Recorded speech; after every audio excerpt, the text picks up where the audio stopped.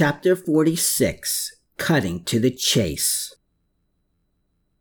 Colonel Reidl's Mercedes coasted down Dvorak Quay as the road hugged the winding riverbank. Trailing more than a block behind it was Hermann and Klaus in the Skoda, with Hermann again hearing the sounds of Smetana's Vltava. They were as clear as they had been on the morning he left the camp. Gently the Mercedes came to a stop at the foot of Mendel Bridge, which before the occupation had been known as Czech Bridge. The Skoda was now even farther behind as Hermann pulled over to the side of the road, where he and Klaus watched the colonel step out of his car and lumber toward the edge of the bridge, where he gazed at the water. What the man was thinking I can't know, but I think he was trying to convince himself that everything he had planned was not lost, despite Klaus's remark at the party, and all the men killed in the wake of him carrying out his plans. He was still alive and kicking, and from everything I've read about him and his military career during both wars, that was all that mattered to him. There was also the matter of a number of actions he had taken during this war, such as at Lidice, which he must have known would be seen as serious war crimes after Germany's inevitable loss.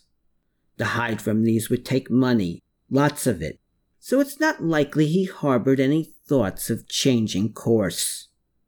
Reidl continued his gazing, and Hermann continued his watching of this. He watched as a huge barge passed the man with a heavy load on its deck, and he noticed how the man was seemingly traveling along with it. Hermann also noticed something else. His anger at Klaus had faded. He could tell, too, that Klaus's had as well. "What's he doing?" Klaus asked with his hand covering his swollen eye, after he clumsily picked up his cap off the floor and put it on. "Something tells me that he's not admiring the view," Hermann answered, as the barge slowly faded from view. Though the colonel kept up his gaze even after it was gone, he was again gazing at the quiet river below, along with the even quieter docks beside it. He gazed at these things for many minutes before returning to the back seat of the car, which again began sputtering down the quay. But Hermann didn't react to this. He didn't even start his car. "What are you waiting for?" grumbled Klaus. "I don't want the driver to get suspicious of me," Hermann maintained. "He might already be." Hermann waited until the Mercedes was completely out of view before starting his car and moving forward. Then, as soon as the rear of the Mercedes came back into his view, he made a sharp left down Pshehova Street. "Now what are you doing?" Klaus demanded, after turning to Hermann in surprise. Hermann didn't answer. He just made a quick right onto Sanitrova Street. "I asked you a question," Klaus snapped, with his anger again rising. "They're likely driving straight down the quay to at least Manas Bridge Road," Hermann explained. "The driver's only other options are making a left onto Nadradishty Street or Radishtia Square, and if he does either, he'll drive right into my view. There are no other possibilities besides stopping, and if he does that, we'll find them soon enough." Just moments after saying this, Hermann sped right onto Manas Bridge Road, and he saw Reidl's car up the street finishing its own right. He saw, too, that the car was mixing in with the light traffic heading toward the bridge, and he once more followed it as it began crossing the river. Like before, he followed it a safe distance back, this time with a trio of cars in between them. Only seconds later, Hermann reached the bridge and the water himself, where he could hear that the music had grown louder. It and its approaching climax were just roaring, to the extent that it seemed Karol Anschel and his orchestra were right beneath him as he finished crossing the water. Here he noticed that the Mercedes had reached the other side of town and was making its way down Clar Place.